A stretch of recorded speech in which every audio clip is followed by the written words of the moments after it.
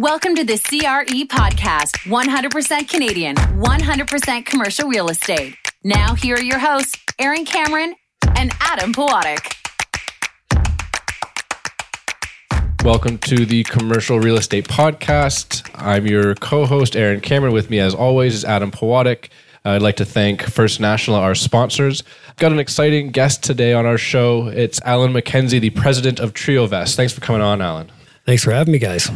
So let's, as always, I think we start with just sort of background. So maybe where did you start in real estate? Why did you get into real estate? Well, even though your listeners can't see me, and I know I look a lot younger than the story we'll talk about, but I've been doing this for 34 years now. I started when I was 19. I'm 53 now. As a summer student with CB Richard Ellis, then called Coldwell Banker.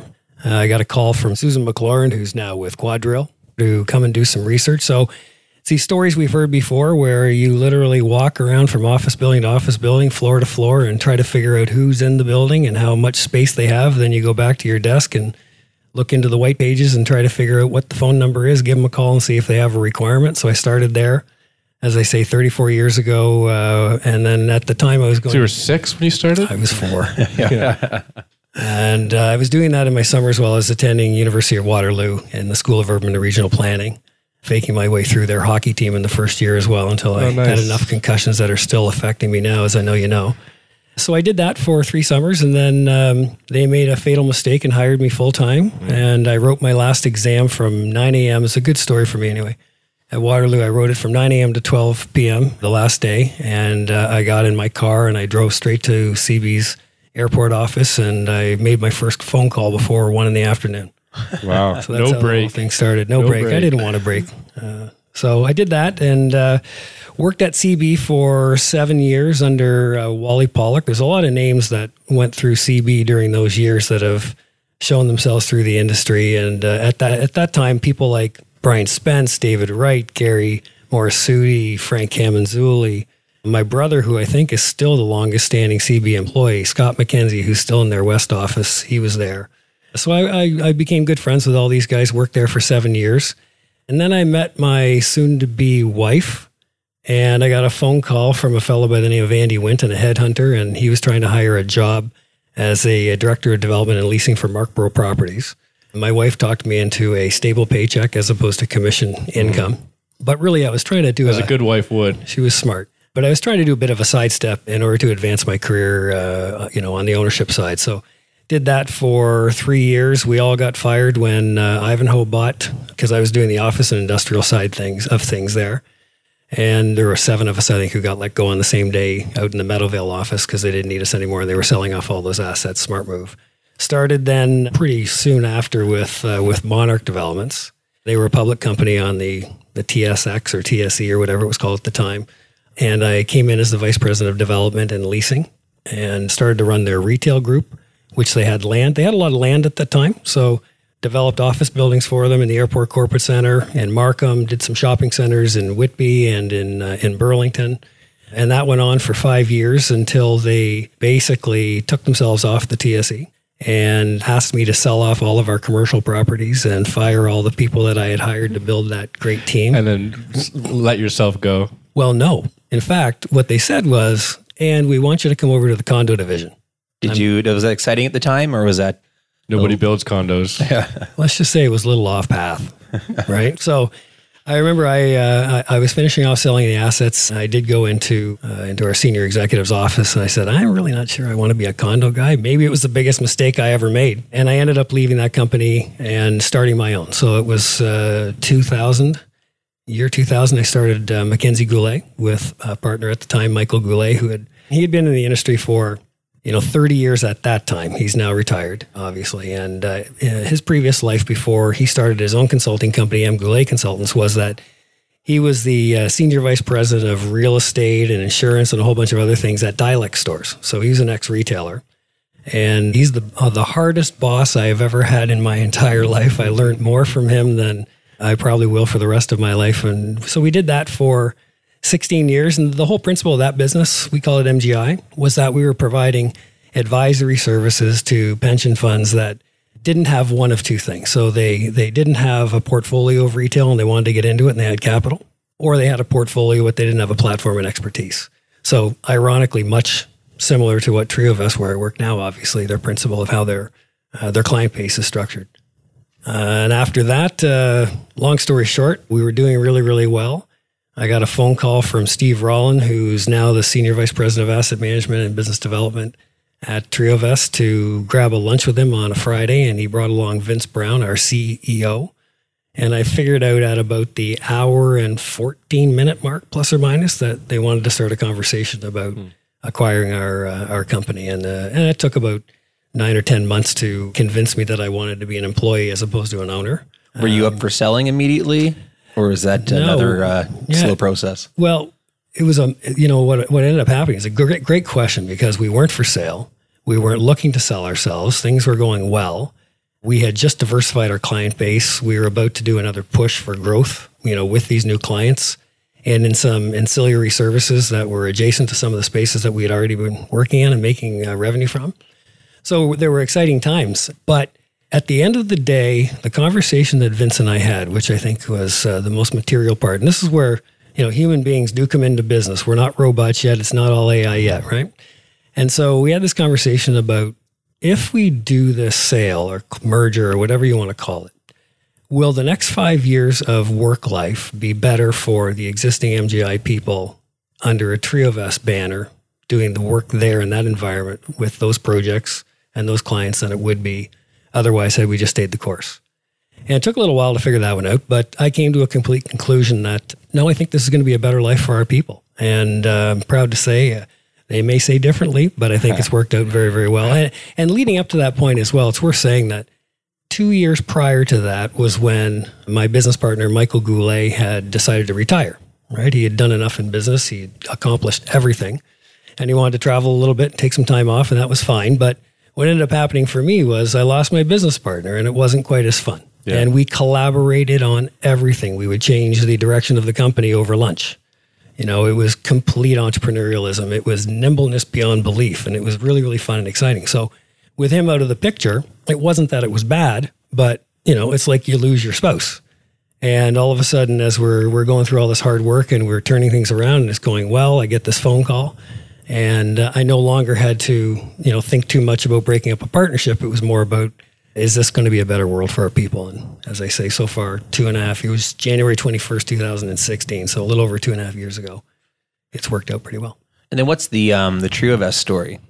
Well, the TrioVest it's an interesting story because we have to really go back 120 years from this year. Which is most of Canada's history. Well, and our parent company, they call themselves Coral now, but the family behind that company, the Mannix family out of Calgary, are very, very instrumental in building a lot of the infrastructure in Canada. They were in, railroad construction and maintenance, still have a company called Loram Maintenance away in the U.S. and somewhere abroad, some countries abroad as well, where they maintain rails. But they were big in building infrastructure, as I say, as railroads. What they did to expand their interest in real estate and beyond, so say a 15-year view out, was they bought Tonko Real Estate in the West. Many of the listeners would remember Tonko. And Redcliffe here in Toronto, and they merged the two companies together. They already had a private equity company called Balboa, thus TrioVest. It was those three companies that effectively came together that the name TrioVest came from. And they plugged forward, merging the operations together and trying to grow the platform of third-party advisory. They did and still do and are still growing, a balance sheet of co-invest owned real estate as well, commercial real estate, with aspirations to continue to co-invest with our capital clients when required, when the opportunity suits us as well. So it's an incredible story. I think they're on Ron Mannix. If you're listening to this and I get this wrong, I apologize, but we're on 5th generation, I believe. Wow. And 4th or 5th generation in the company, and more generations coming up. So it's and they're active in the business. Very active in the business. The two sons, Stephen and Mike, are themselves owners of the company. Mike works inside of the company at our Calgary office and does a great job as Senior Vice President of Asset Management there for Western Canada. And good guys, great family.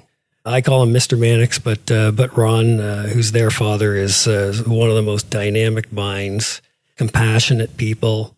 You know how, we talk around the water cooler every once in a while about it's the millennials who are the ones that are in innovation and sustainability and exponentialism. oh my goodness, this guy can spin circles around those guys talking in those areas. And he's fascinating. So whenever I get a chance, and it's too infrequent, to sit down with him, I usually ask one question and we blow an hour away in a heartbeat. And his experiences in all the various businesses that he's worked in and all the people that he's met are invaluable to hear and listen to. The primary business practice that you're involved in at Triovest, obviously sounds like there's a few different arms of the machine, but asset management is your day-to-day life. Is that a correct statement? Well, if we back up, sorry to interrupt, but can we start with what are the different, because I mean, you mentioned the background was infrastructure. Is there any infrastructure involvement today in the business? Or maybe kind of give us a high level overview of what the different pillars or verticals look like of the business? Yeah, so we're not in infrastructure right now. There are 3 lines of the business, and I run one of them. Okay, so the one that I run is Triovest Realty Advisors. And so that is a third-party advisory company that provides, and all of these people effectively report up to me today, as of today, investment advisory services, development services, both direct and oversight and management of. Asset management is one of the things, property management, leasing. We have sustainability department as well, an innovation group. So it's wide-ranging and full scope.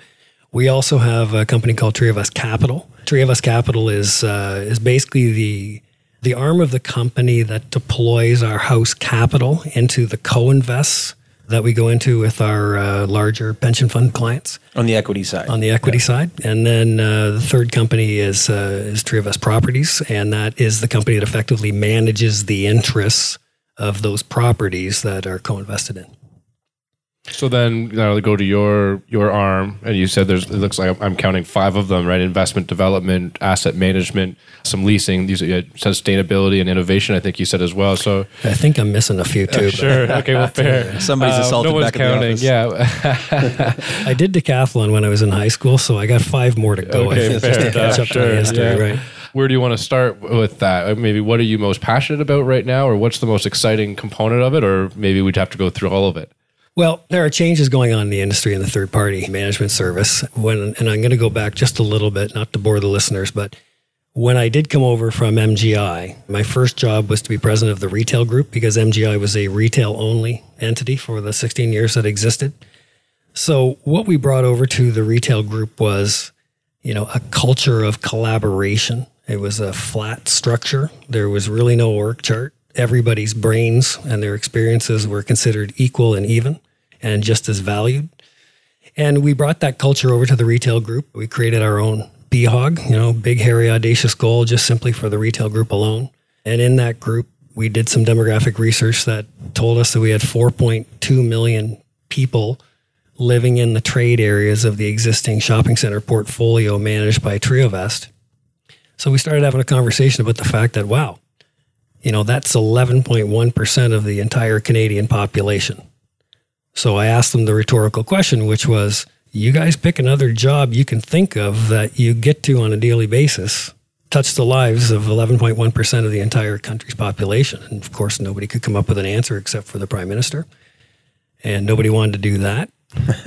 So we very quickly came together as a team on a mission with a long-term goal, and that was to properly enhance the communities around the shopping centers, not just drive the sales of the retailers and increase the value of the shopping centers, but literally dig ourselves into the lives of the human beings that live in those trade areas with the belief that the derivative out of that thinking and that behavior would be that we would increase sales for the retailers. If we increase sales for the retailers, they could pay our properties more rent. If we paid more rent, of course, then the value goes up. So we did that for 9 months. It was a very engaged group. And then a fellow who worked for us at the time, Yves-Andre Godon from Montreal, who was our chief operating officer, decided to take on another role and not travel across Canada nearly as much and stay at home in Montreal with another company. And then I'll tell this story, and when Vince Brown listens to this, he's going to laugh. But he comes into my office one day and he says, we need to go for a walk. And I looked up at him, and I usually work about 200 miles an hour. So I look up at him and I'm going, Vince, what do you mean going for a walk? This is what's going on in my mind, right? So we do go for a walk, and the weather's not that great because it's in and around Christmas time. Long story short, we were musing on what next to do for the company now that Yves has decided to leave. And he asked me to consider if I'd become president of the overall organization. And my answer for him confused the heck out of him. I said, okay, well, let me just do the math on this. Basically, what you're asking me to do is go from 1, 2, 9, 22, 550. The look on his face was absolutely perfect. I wish I had taken a photo of it. He didn't know what I was talking about, but I have a personal purpose statement that I live by every day and I carry with me in my wallet, which is to ignite and support the pursuit of purpose in other people's lives. So what I was counting was the number of employees that I had the opportunity to positively affect their lives. So here's a little bit of a theme, right? This is where our retail group was trying to reach into. And it was a little bit driven by my own personal purpose. So I explained that to him and I said, so Vince, basically we have 22 people in the retail group and you're giving me, another 530 people. I'll take the job. Of course, he says, well, don't you want to know what it's all about or what the compensation plan is? I said, no, I'm good. I want the people. And so that's been a bit of my pursuit, and my job is to evolve the culture of collaboration and caring for each other, and to have an obsession about enhancing the value of the assets. I'm sure we're going to talk about this as we go on in this podcast, but that was the conversion at the 9-month mark from me being a retail guy to getting back into office, industrial, res, and retail, and then stretching into investments, developments, asset management, property management, and leasing as well. So it's been, as I say, about 20 months now, and it's been quite the ride. And I would say we're 60 to 70% of the way through completing the vision that I've got for our cultural evolution, which at the end of the day is all about improving the lives of our employees, improving the lives of the tenants that are in our buildings, the people that live in our trade areas, and most importantly, the value of the assets that we deliver back to our owners. So this is a bit of a tangent, but I think it's interesting. So let's just go down it. What kind of things have you done in the 18 to 20 months to change the culture? And not to say anything negative about the previous culture, but clearly you felt there was a need for an enhancement or an improvement of the culture. So what was it that you identified, and how did you kind of go about it? Because that's not an easy thing to do. It's not like you don't just snap your fingers and say, okay, we're going to be a different culture now. So how have you gone about it, manipulating and massaging the company to get to the culture that you envision? Well, 20 months ago, I was 20 pounds lighter and way less gray hair. It's been a great ride. It really, we started by setting ourselves a brand new strategic plan. And a part of that strategic plan was a brand new mission statement and vision statement. And I will contribute 3 people and 1 group to the creation of our mission statement. And the 1 group was our retail group, because many of the words, ideas, thoughts, and philosophies in the retail group's BHOG that I was talking about earlier found its way swimming over towards our mission statement. Stephen Mannix, who I spoke about before, was the guy is incredibly brilliant, and he's a great wordsmith as well. So off the heels of the BHOG and the retail group, Vince Brown, myself, and Stephen spent probably a couple of weeks learning what a good mission statement looks like and trying to create words that would reflect the culture of the company, our commitment to our clients. And what we came up with was, we create sustainable places that enhance communities and enrich relationships. Now, I say that really, really slowly, because when I give my town halls around the country, which in the last 20 months, I think I've done 35 or 36 of them, I tend to spit it out too quick and everybody criticizes me for it. So I've got it memorized. But the words are very, very important. The we is about collaboration. Create is real estate. That's what we do. We create value. Sustainability is not just about saving trees. It's about creating long-term value that is sustainable over a long period of time. So we create sustainable places. Places are obviously real estate. And one of the conversations we have internally is that one of our main places and one of our most important places is actually the community of Triovest itself. So it's wonderful to improve the community at a big office building for the tenants, but if we're ignoring our own people, then we're not fulfilling our own mission, right? So we create sustainable places that enhance communities. So enhancing is just obviously about enhancing the value of anything, right? Communities, we have to reach into the communities, because if we can't positively affect the lives of people, then we haven't done our social part of sustainability. So we create sustainable places that enhance communities and enrich relationships. And those relationships obviously are between ourselves and our clients. They are between ourselves and ourselves. They are with our tenants, obviously, and as I say in the retail world, though, with the people that live in the trade areas that we rely on to shop at our shopping centers.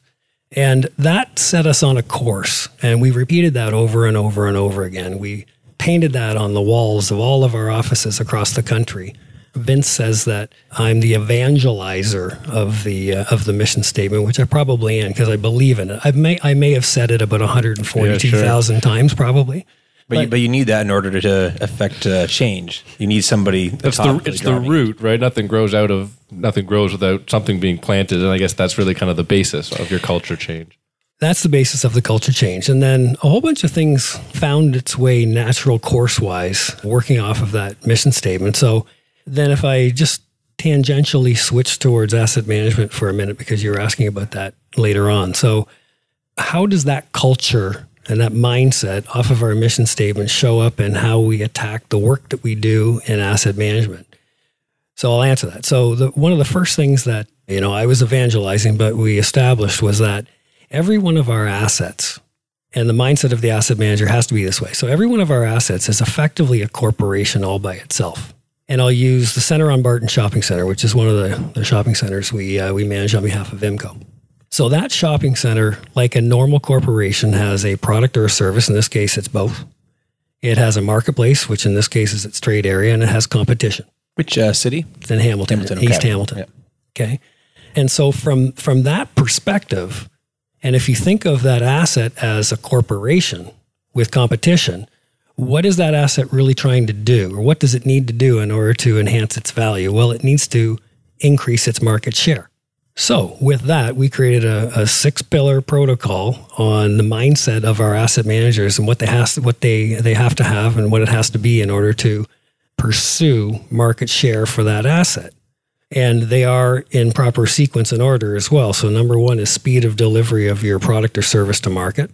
Number 2 is your pricing policy. Number 3 is your differentiation. Number 4 is innovation, meaningful innovation. Number 5 is the use of technology. And number 6 is talent management or smart hiring. So then we put all the retail people together. I'm just using that as an example. We put the retail team of 22 people together in a boardroom, and we would do that once a week on all of the assets, once a week per asset. And we'd hammer away at trying to find ways to get faster get the asset faster. So offer turnarounds, lease turnarounds. How can somebody park faster? Just as an example, right? Because the speed of delivery of that asset against its competition is critical for its ability to compete. Then we'd look at the market from a pricing policy standpoint. We created what I think is an innovative product. I'm sure we'll talk about it today, called Asset Max, which is a value enhancement protocol. It's more than a protocol. It's really actually a mindset and a culture of how we pursue the enhancement of value.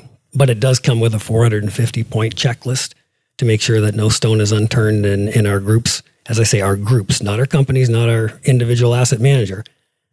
Our group of people thinking collaboratively and idea generating collaboratively come up with as we go through the process. Created an innovation task force, which we now call the Innovation Council. And they assist the asset managers in the idea generation phase with the groups that we put together. Meaningful innovation. So, of course, we're like everybody else. We're researching prop tech like there's no tomorrow and figuring out how we engage with prop tech. That's property technology, just to follow along with the lingo. Yeah, and we've concluded that for us, property technology means where we need to focus on that is tenant engagement, whether it be a retail tenant or an office tenant or industrial tenant. But if property technology can intersect with improving the experience of a tenant, then that's where we really need to be. That's where we think the greatest value is. I'm not quite sure if, finding automated window washing machines or robots or whatever, which will probably end up taking over. I'm not really sure if that adds value to our tenants. So we focus in the tenant area. So with that understanding for the asset managers that these assets are like businesses that compete. And these are the pillars that you need to focus on in order to improve the competitive nature of the asset itself. We set ourselves on a journey. So we overlap the culture and the mission statement on our way through pursuing value in those 6 pillars. And it's working really, really well. We've got some terrific examples on the retail side, a couple of really good examples on the office side, and we're continuing. So we've been kind of weaving around it a bit, but while we're on the topic, why don't we talk about just what you're seeing in the retail market? Before we go there, let's just context that you guys are nationwide. So and that makes it maybe the answer to the question a bit more challenging. But maybe pick a couple different jurisdictions that you guys are in, and maybe make some comments about what you're seeing in the retail market. Of course, with all the online sales and Amazon, all that, there's been a lot of headwinds, and RioCan selling the majority of their secondary market assets. So there seems to be some people that believe that that's an asset class that is kind of on the outside looking in. So what are you guys thinking, and how are you working through the asset management process to continue to improve the quality, and what kind of things are you seeing that you need to be focused on? Do you have 9 hours? Yeah, well, I know, and I'm sorry that's a huge question, but maybe pick the things that are the most interesting. I get asked this question Sure. obviously a lot, as it's a very popular thing. And we do have a fairly significant retail portfolio. It is across the country. And the answer I kind of give back recently, and it's a bit of an irreverent one, and I get some heads turned and whatnot. And this is from a person and a company who's managing on behalf of pension funds shopping centers, many of which you would look at on a brochure and say, oh my goodness, those are the ones that are going to die. Yet we've been able to add significant value to what people say would be the worst ones. I'll get to that in a minute. But what I do say is that thank goodness for online retailing as it relates to the bricks and mortar business. What it's done is online retailing is effectively a customer intimacy business offering, right? So, you go online to order a pair of shoes, you design those shoes yourself, just using that as an example, right? So the color scheme, the logos, your initials, that is a customer intimacy relationship that you're having online. What the shopping centers are figuring out, and let's hope that they're capitalized well enough to be able to invest properly to respond to this, but they're realizing that the shopping center offering is a product leadership offering. So in product leadership, you do need to have some proprietary offerings, whether that be a retailer that is only in your shopping center versus any other shopping center, or offerings that the retailers inside of your shopping center are providing that are innovative, that are using technology in a different way to engage and differentiate that shopping center and that retailer against its competition. And that's exciting because the ones that are well capitalized are investing heavily both. And what's happened is this new relationship, and it's actually an old relationship that used to exist, and it went away for years and years and years. I know this from Michael Goulet, who started in the shopping center industry 40 years ago. But the relationship between the tenant and the landlord is becoming way more intimate now. So they realize they need each other, whereas 15 years ago they were in separation mode. And so the owners who understand product leadership are investing heavily into those areas so that the physical elements of the shopping center itself deliver something that's differentiated. People call it experiential. I call experiential one of 20 things they need to be doing. The retailers themselves understand that their bricks and mortar offerings also need to respond to product leadership, so they're getting innovative using technology as well. And as a result, it's a better offering that is differentiated significantly than the online shopping experience. And in many cases, especially the larger malls that are innovating and investing heavily in product leadership are seeing sales growth, even in Alberta, right? And we would think Alberta, with its economic situation over the last few years, they would have been going down. And that's been driven by the competitive forces of online retailing. So in a lot of ways, on behalf of, in our case, the 4 million people that live inside of the trade areas, I'm excited about online retailing because it's forcing us to get better, and it's forcing us to provide a better differentiated product leadership offering to those 4 million people. And with our retail group, then they can go to bed every night thinking that they've improved the lives of the people, that 11.1% of the people that live inside the trade areas of our shopping center. So these are exciting times. They're not easy. So one of the things that we've done in order to be able to respond to that properly is we've created a product for our asset managers, but in collaboration with our investment development, property management, leasing teams, called Asset Max.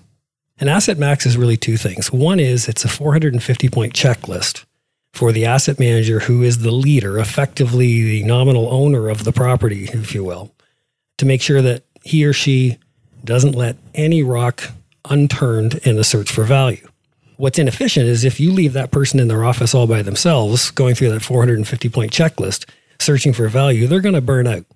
And they're going to be limited to their own experiences and their own level of creativity. So what we've done is we've taken that 450-point checklist and given that to the asset manager, and given the asset manager the responsibility for leading a collaborative, larger group of people. And paired them with your innovation council to help work through different things they may do for that particular asset. And idea generation, right? Mm-hmm. So I'll just give you an example. We manage an office building in the Airport Corporate Center, Mississauga. It's where Lowe's head office is, and HP is there as well. It's owned by Greystone Managed Investments. just this past Tuesday, so 2 days ago. We're recording this on a Thursday, by the way. Our asset managers pulled together 22 people in our organization, right from building operators all the way up to me. And those 22 people were led by three people in our group, our VP of Asset Management, Cyril Kaibel, SVP, Steve Rollin, and our Vice President of Innovation, Philippe Bernier. And those three people led a 4-hour idea generation session there on the building, including building tours and whatnot, using the Asset Max checklist and the culture of this collaboration and idea generation. And inside of a 4-minute yellow sticky fast thinking exercise, we developed over 275 ideas to be then experimented with in order to try to find ways of tweaking value of that asset. And that is what Asset Max is. It's hard to do. It's hard to get engagement. But what's not hard is it's not hard to appreciate the value of the ideas that are coming from this very diverse crowd with very different experiences. It's expensive time. So to get 22 people in a room from around the GTA focused on one asset for 4 hours, do the multiplier effect on that, right? But what we're experiencing is, and this is the thing that I love, again, culturally speaking. I walked around the tables who were throwing the ideas on the boards from the yellow stickies. And I realized very quickly that many of the ideas that seemed very innovative, very different, I had never heard that idea before, were coming from the most unlikely sources. So it's almost in real estate, like the higher you get up in a hierarchy, the stupider you become, right? Because we get stuck in our ways, and the way that we've been doing it for 30 years must be right. What was so inspiring was, to listen to building operators, to listen to lease administrators come up with ideas that I said, man, I would never have come at it from that angle. And so we put that into a big melting pot. We give that back to the asset manager. The asset manager is now to, decipher all that information. And what they do is, out of all those ideas, what did I say, 275 or so ideas, the first thing that they'll do is put them back in the buckets of market share, the pillars of market share. So the ideas that relate to speed go in one bucket, pricing policy go into another bucket, differentiation, use of technology, meaningful innovation, and smart hiring, and they go into their separate buckets. And what he ends up doing, in this case, it's Cyril, so I say he'll go through and prioritize, in his own opinion, which would be the ideas that would have the greatest likelihood of success in the shortest amount of time for the value enhancement of the asset. He'll then call us all back together again in a couple of months, present this information, and do another idea generation session to refine those ideas. And okay, so one idea is, let's take that outbuilding that's sitting there vacant right now and turn it into something else, just as an example. And he feels that maybe he can create $1 million of net revenue from that asset that's right now worth nothing and sitting there doing nothing.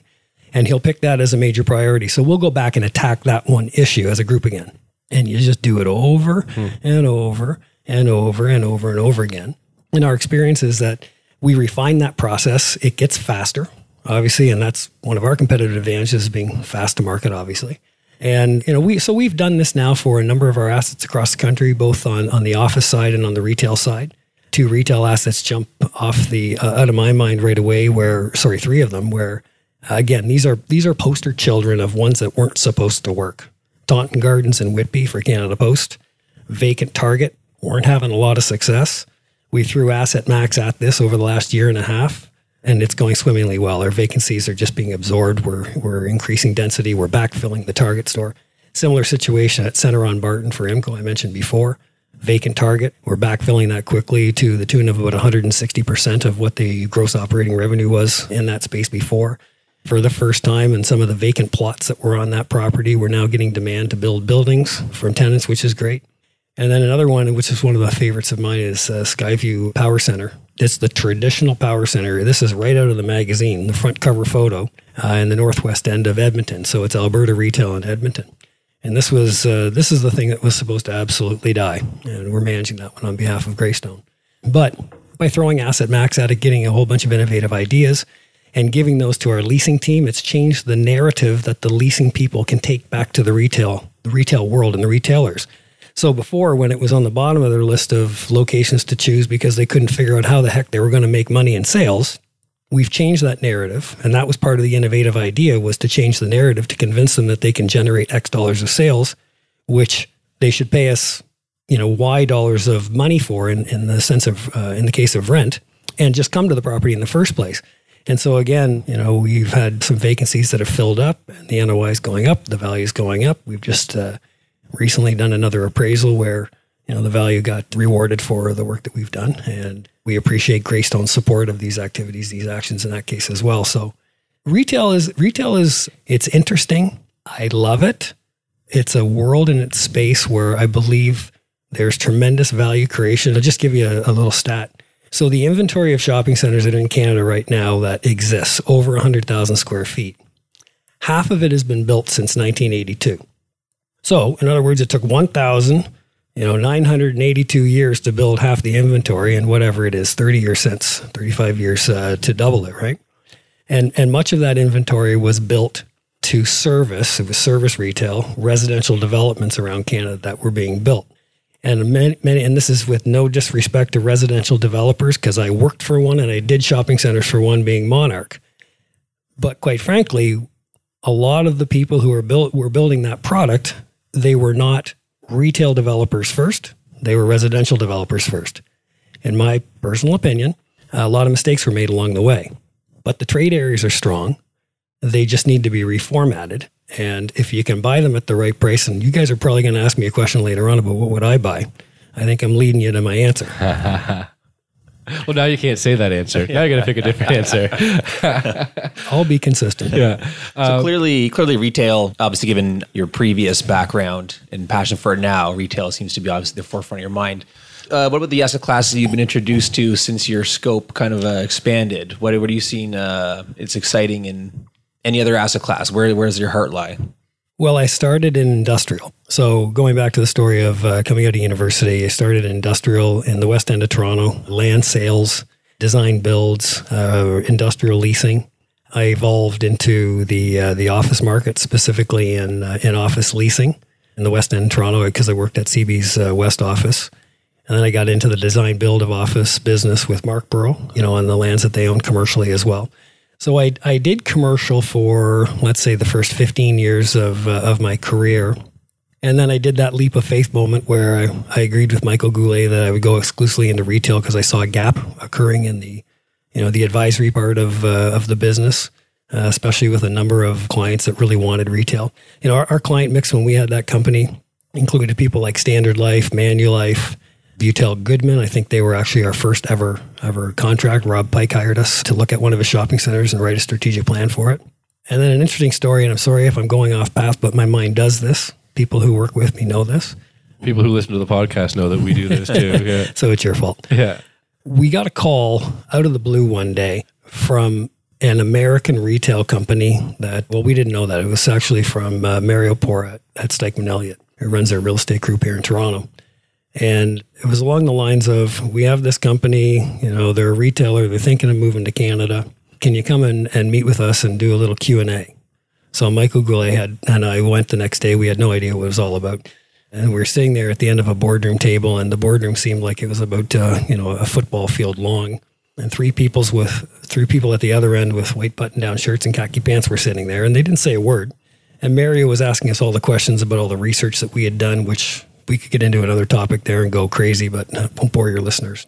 But we had some proprietary research we had done on properties, shopping centers that were over 100,000 square feet that we saw as redevelopment potentials to house the expansion requirements of all the retailers at that time, because they were all expanding really crazy back 10, 12 years ago. And so we did the Q&A. We didn't realize that we were actually being interviewed to represent a retailer coming out of the U.S. into Canada. We had no clue until near the end of the meeting. One of the gentlemen sitting at the other end of the table asked a question. And as soon as he spoke, kind of figured out who he was, because it sounded like this. Y'all tell me that you got this research here, and we figured out right away these people were from North Carolina. That was not a North Carolina accent, by the way, but it was a brutal attempt. Close enough. But Foghorn Leghorn, I think, was it might have been closer. I looked over at Michael, and I kind of whispered under my breath, said, "It's Lowe's." And he goes, "I know." And so long story short, coming out of that meeting, which was very, very good, we didn't, again, realize we were being interviewed for representing them, but Mario gave us a call the next day and said, "We want to sit down and see if we can contract with you." What I wasn't able to tell them at the time was we had a confidential contract with Walmart in order to do exactly that, use our research of shopping centers over 100,000 square feet in the GTA that were ripe for redevelopment in order to house some of their store expansion plans and programs on the infill basis. So, those were sort of our client bases. We looked at Walmart and Lowe's, quite honestly, as capital sources. What they did with the land or the real estate after we bought it for them was not irrelevant to us. We cared and were concerned about it, but it was a bit secondary. It was more of an investment play. How did I get there? Well, before we go anywhere else, I'd love to hear your opinion or maybe just opine on the recent announcement where Lowe's is now shutting down. I think it was 32 stores across the country. Maybe you're just going to talk about how that occurred and what caused that issue. One of the guys came into my office that morning. My phone was going crazy. Computer was going crazy. One of the guys in our office came into my office that morning. He said, "It's all your fault."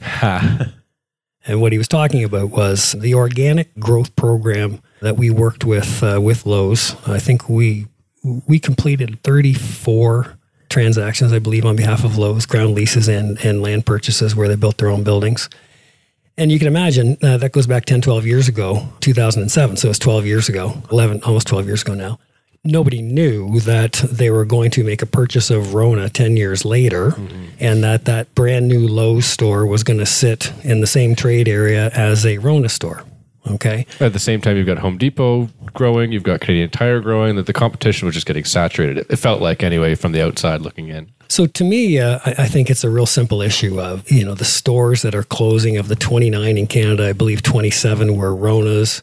Many of them were probably impacted negatively by the new Lowe's stores that popped up next to them. Some might have been, and I don't know this, I've not talked to Lowe's directly about this since. These are just my gut feelings. Some of them might have just been underperforming stores. And let's face it, when you get to 500 and some odd stores like Rona, a very, very successful Canadian retail story, not their fault, but not every store performs perfectly, right? So you should go through a rationalization process every once in a while. And I think this is combination of normal rationalization that should occur, which is very healthy. It's like a forest fire, a mini forest fire. And the other is, I'm sure that some of the Rona stores that were closed did have some new Lowe's stores overlapping in them that were probably performing very well. But I don't know if that gives you an idea of my opinion. But yeah, I think it just sounds like it's just market forces, and I think so. You've got to readjust every once in a while to make sure you stay on track. Do you want to talk about what TrioVest is doing with some of the other asset classes? We've kind of been focusing on retail, but maybe we kind of asked about the office and industrial space. How many offices do you have across the country? And maybe talk about different things you're attempting to do or are doing, and maybe if you are performing an asset max on office as well. We have 9 offices across the country, 380 properties now, just under and approaching $10 billion of assets under management, 550 people in those 9 offices, and on site in some of the assets that we work on as well. Quite frankly, I know that it's probably my fault for one reason or another. We've been talking a lot about retail, but retail is the smaller category in our portfolio against office and industrial. And so what are we doing? And yes, we have been using asset max on office properties as well.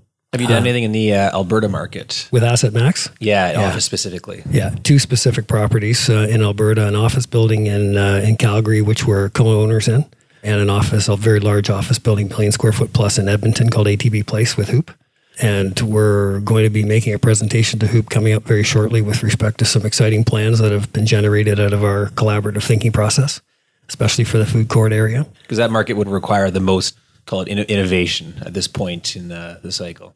Well, you do have some new competition with the ICE district and the office buildings and whatnot that have been there, right? We've got a unique product, and we have some incredible people that work, in our Edmonton market that are maybe some of our best innovative, creative thinkers. So they came to the table, as our asset management. And that's one, interestingly enough, where I mentioned Mike Mannix himself is an owner of the company, but he works inside of the company as well as SVP Asset Management. So that's one, and he has a fellow by the name of Richard Brazo that works for him. So the two of them have taken the group of people through an Asset Max collaboration process. And again, it's like a rinse cycle. You put your clothes in every week, right? So you go through it over and over and over again, and you do it a different way so you can find out some different solutions. So yeah, we've been doing it with the office. It doesn't lend itself quite so much to industrial, save and except where there are intensification or development, residual development lands, right? So what can you do with that? So we have one property on Cleve Court here in the GTA with Hydro-Quebec where there's a little bit of residual land. So we've taken ourselves through that process as well. And our development group, which came to the table as part of the collaboration, are doing their own idea generation right now in order to try to maximize the value on that. Industrial is the closest thing you're going to get to a commodity in the real estate business. I mean, if you were to sit around and try and think of 250 fresh ideas for industrial, that'd be much tougher. How about a warehouse? What a warehouse? I think if you asked Chris Holtvedt of Hoop that question, he'd be offended. I think industrial it's a micro business, right? So the issues that you're dealing with, there are a volume of them, and they are thought of as commodities, but the levers that you can pull are just as dynamic, in my opinion, as an office building or a shopping center. And it has everything to do with logistics and, access, egress, heights. I could go through the whole thing. We're seeing a lot of malling right now, like industrial malling. Right. Yeah. Which is a unique asset class. And then they're demising the space, condo titling the assets, and then actually selling them off. Well, and the theory there is if they're holding on to them, smaller space attracts higher rents, and you can drive value that way, obviously. And it's another way to monetize. Small business owners like to own their own space. Yeah. Yep. So, no, to further answer your question, when we have our conversations, which we try to as frequently as possible with the majority of our clients about their investment appetite, what we try to do as far as our investment activities go is, if the listeners can picture on a paper in front of them a Venn diagram where the top circle of 3 circles is available capital, the bottom right circle is core competencies, and the bottom left circle is availability of product. We find we're most successful for ourselves and for our clients when we tick all 3 of those circles off, right? So we do talk to our capital clients about their appetites frequently. We keep an investment matrix to make sure that we're up to speed on exactly what they want at any one time, and it changes. And sometimes when they tell you they want the color blue and you bring them something red and they buy it, you're surprised, but you shouldn't be. But you try to stay focused on what they're focused on, and you hope that what they're focused on, and let's just say as an example, because it's very popular right now across the country, is industrial, right?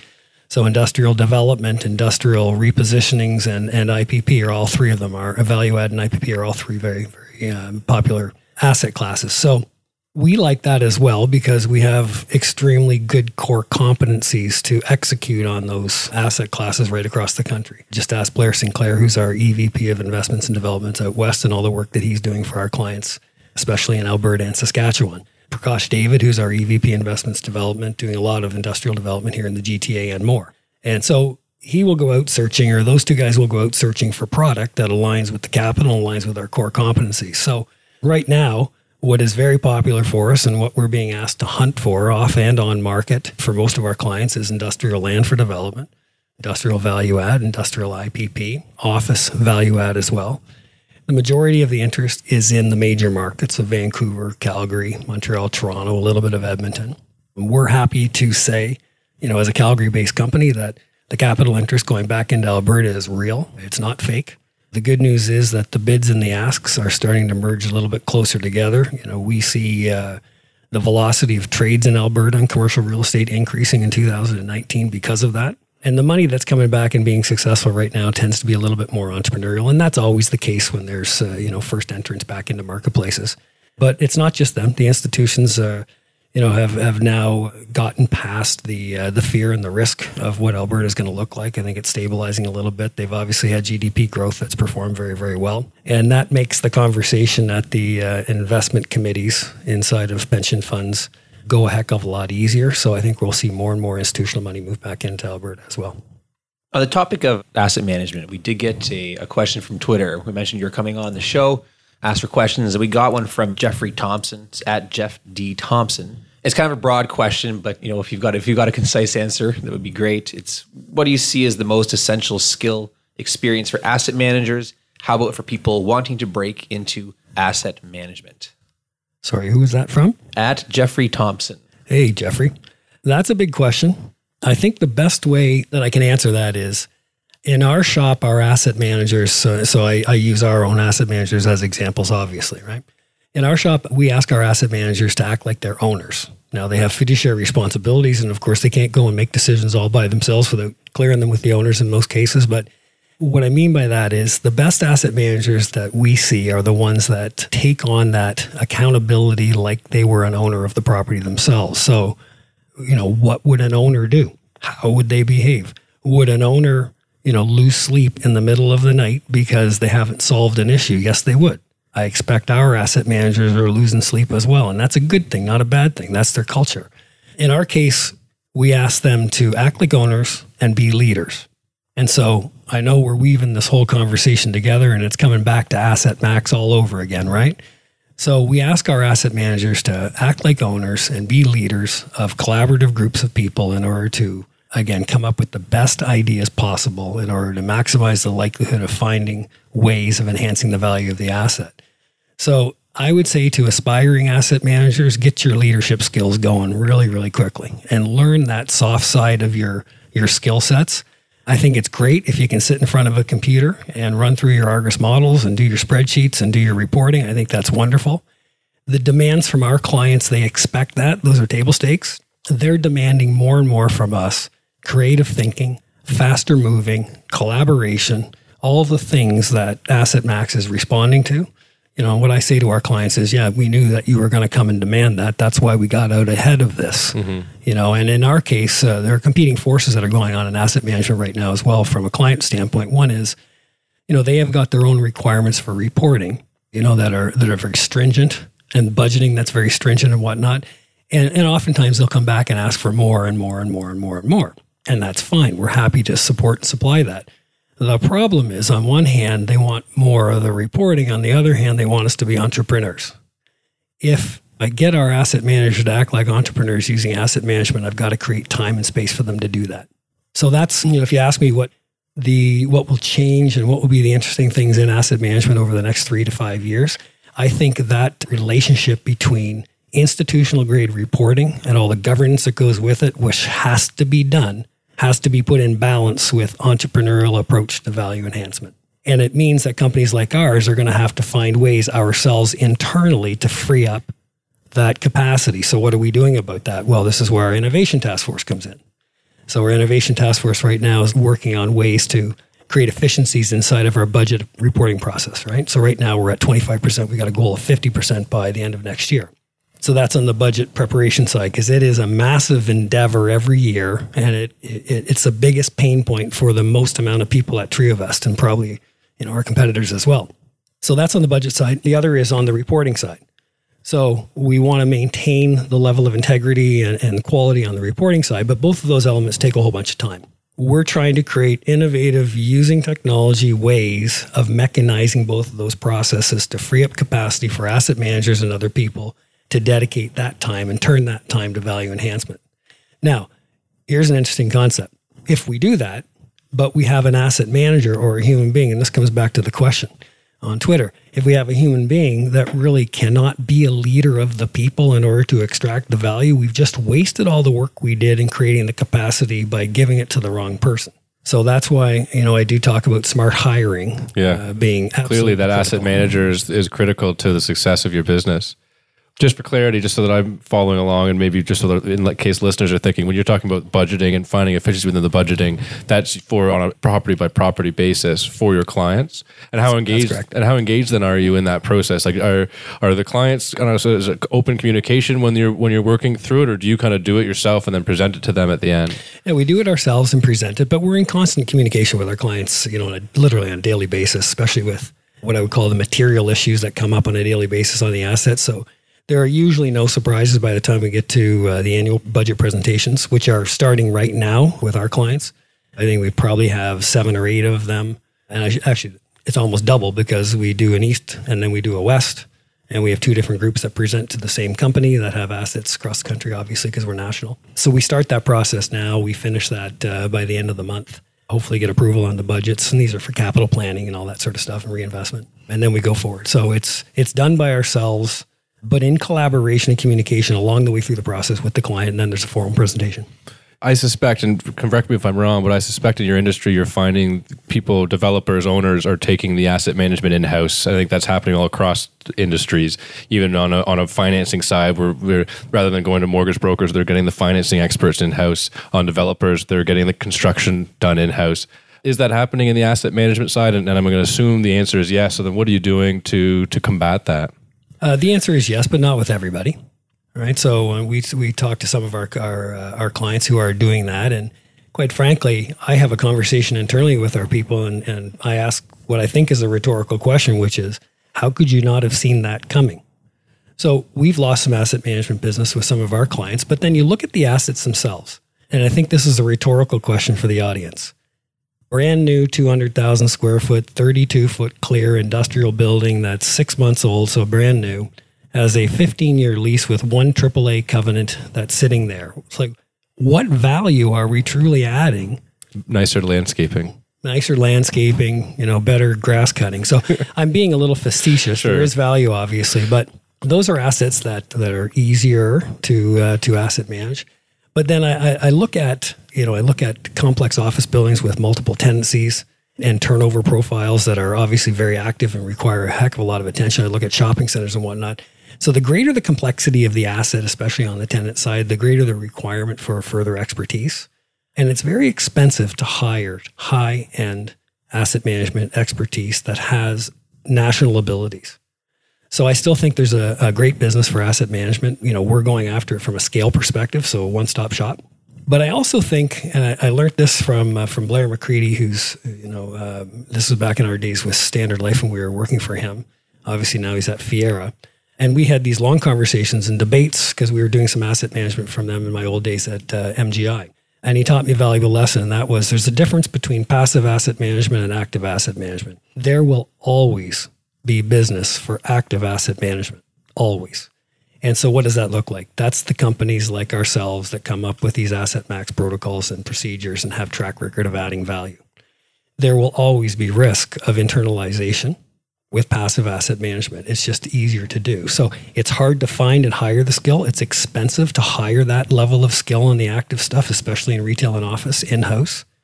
You have to hire them. You got to pay them salaries. You got to work in severances if it doesn't work out. You got to pay their insurance plans. I could go on and on and on. And that's not a very, very liquid business model. Whereas if you have a contract with a company like TrioVest where you have termination provisions in there, obviously we're covering our own overhead. I could go on, and we build the scale at our risk, and it can be one phone call for 20 properties. That model I don't think will ever go away. Are you finding a hybrid model where they may say, for these 20 assets I'm going to manage, for these 20 assets I need more active management? Yes. And different tiered pricing, I assume, and it's... Yeah, do you want to talk about pricing? Like maybe just rather than ask the questions, you just kind of just describe in general how the pricing works. Well, the pricing is designed in order to align interests. It's almost like a co-invest situation, right? So in asset management, we're paid a percentage of the rental income stream that comes in. And the more rent we drive, the more money we make. So we're completely aligned with our clients from that perspective. So obviously it's been a long time since you started your company from scratch. It was a different market at the time. But if you were to start a brand new asset management company from scratch today in the current environment, what would you do or how would you structure it in order to be successful? Okay, so that's actually a fairly easy answer for an ex-entrepreneur, right? I would be focused on 7 specific areas, so it's not like I haven't thought of this, but it is actually this is part of our cultural evolution at TrioVest, is to become the company that I would choose to build. In that case, so number 1 is culture. It trumps everything. Everybody's heard that saying before. And along with that is mindset issues. So I would make sure that I hire entrepreneurial, fast-moving people who exhibit superior creative thinking skills, who are obviously collaborators. I think it's probably the 94th time I've used that term in the last hour, who are opportunistic in nature and focused on the business model itself. So these are characteristics of the human beings I'm really describing, right? But they're focused on product leadership attributes, which again is in their minds, they value and they source and they create proprietary products that are of value to our clients, that are unique and differentiated from our competition. They are, database miners. That's the way the world is going, and the ability to take that data and convert it into value for our clients and ourselves as well. A mental focus on innovation, and a company of people that are not afraid to market their differentiation and the special sauce that they have as individual human beings. They have good, high self-esteem.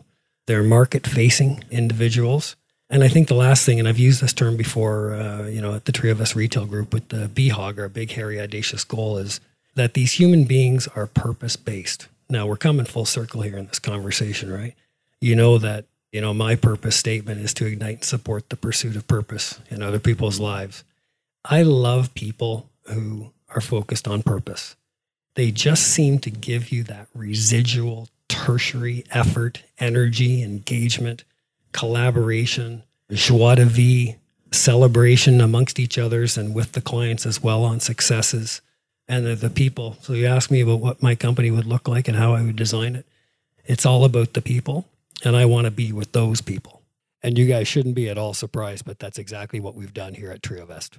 So this year we're asking the question of, of course, as we asked many other guests, if you were to invest in one asset class in what city, what would it be? But it's a particular interest to somebody as plugged into so many markets and asset classes as somebody in your role. So we're very interested to hear, your answer to that question. So I'm going to make a couple of assumptions as I think about the answer. The assumptions is I'm worth $1 trillion. Correct. I don't answer to anybody else. Correct. It's all liquid. I'm not advising a pension fund. No, this is your money as much as you want to imagine you owning. This is going to sound odd, but the first part is I want to help the Alberta economy. Okay. So I'm going to Alberta and I'm investing in Alberta because they have given this country so much prosperity as a province over the years and are still doing that. I think political statement are not being respected appropriately by our federal government right now as a result of differing opinions. So I would invest in Alberta. Right now, I'd be opportunistic and I'd be looking for a place. Again, I talked about that Venn diagram to the listeners where there's capital. So I would be the capital. Mm-hmm. There's lots of product in the retail world right now and more coming. And I'm lucky enough, fortunate enough to have really strong core competencies. And as you go shopping, pardon the pun, for retail product in Alberta, the spreads are nice. And there is value creation opportunity when you deploy those core competencies and skills to the assets, and you can make a really good, decent return. I like the answer. It's not just completely self-serving, also to serve your country. Alan, I want to thank you for coming on today. This is obviously an area of expertise that Aaron and I don't have. I think those are probably the episodes that we enjoy most. Yeah, and I'm thinking here, I wish we could record for another hour, maybe just start a new one. We'll release two at the same time. I want to thank our listeners for listening. As always, if you enjoyed the episode, share it with a friend. I want to thank our sponsor, First National. And again, I want to thank our guest, Alan McKenzie. Thank you, guys. It's been a pleasure. Yeah, thank you. Thank you for listening to the CRE podcast. The information from this broadcast is not to be relied upon as financial investing, professional accounting, or legal advice. First National Financial LP holds Financial Services Commission of Ontario license number 10514 and 11252.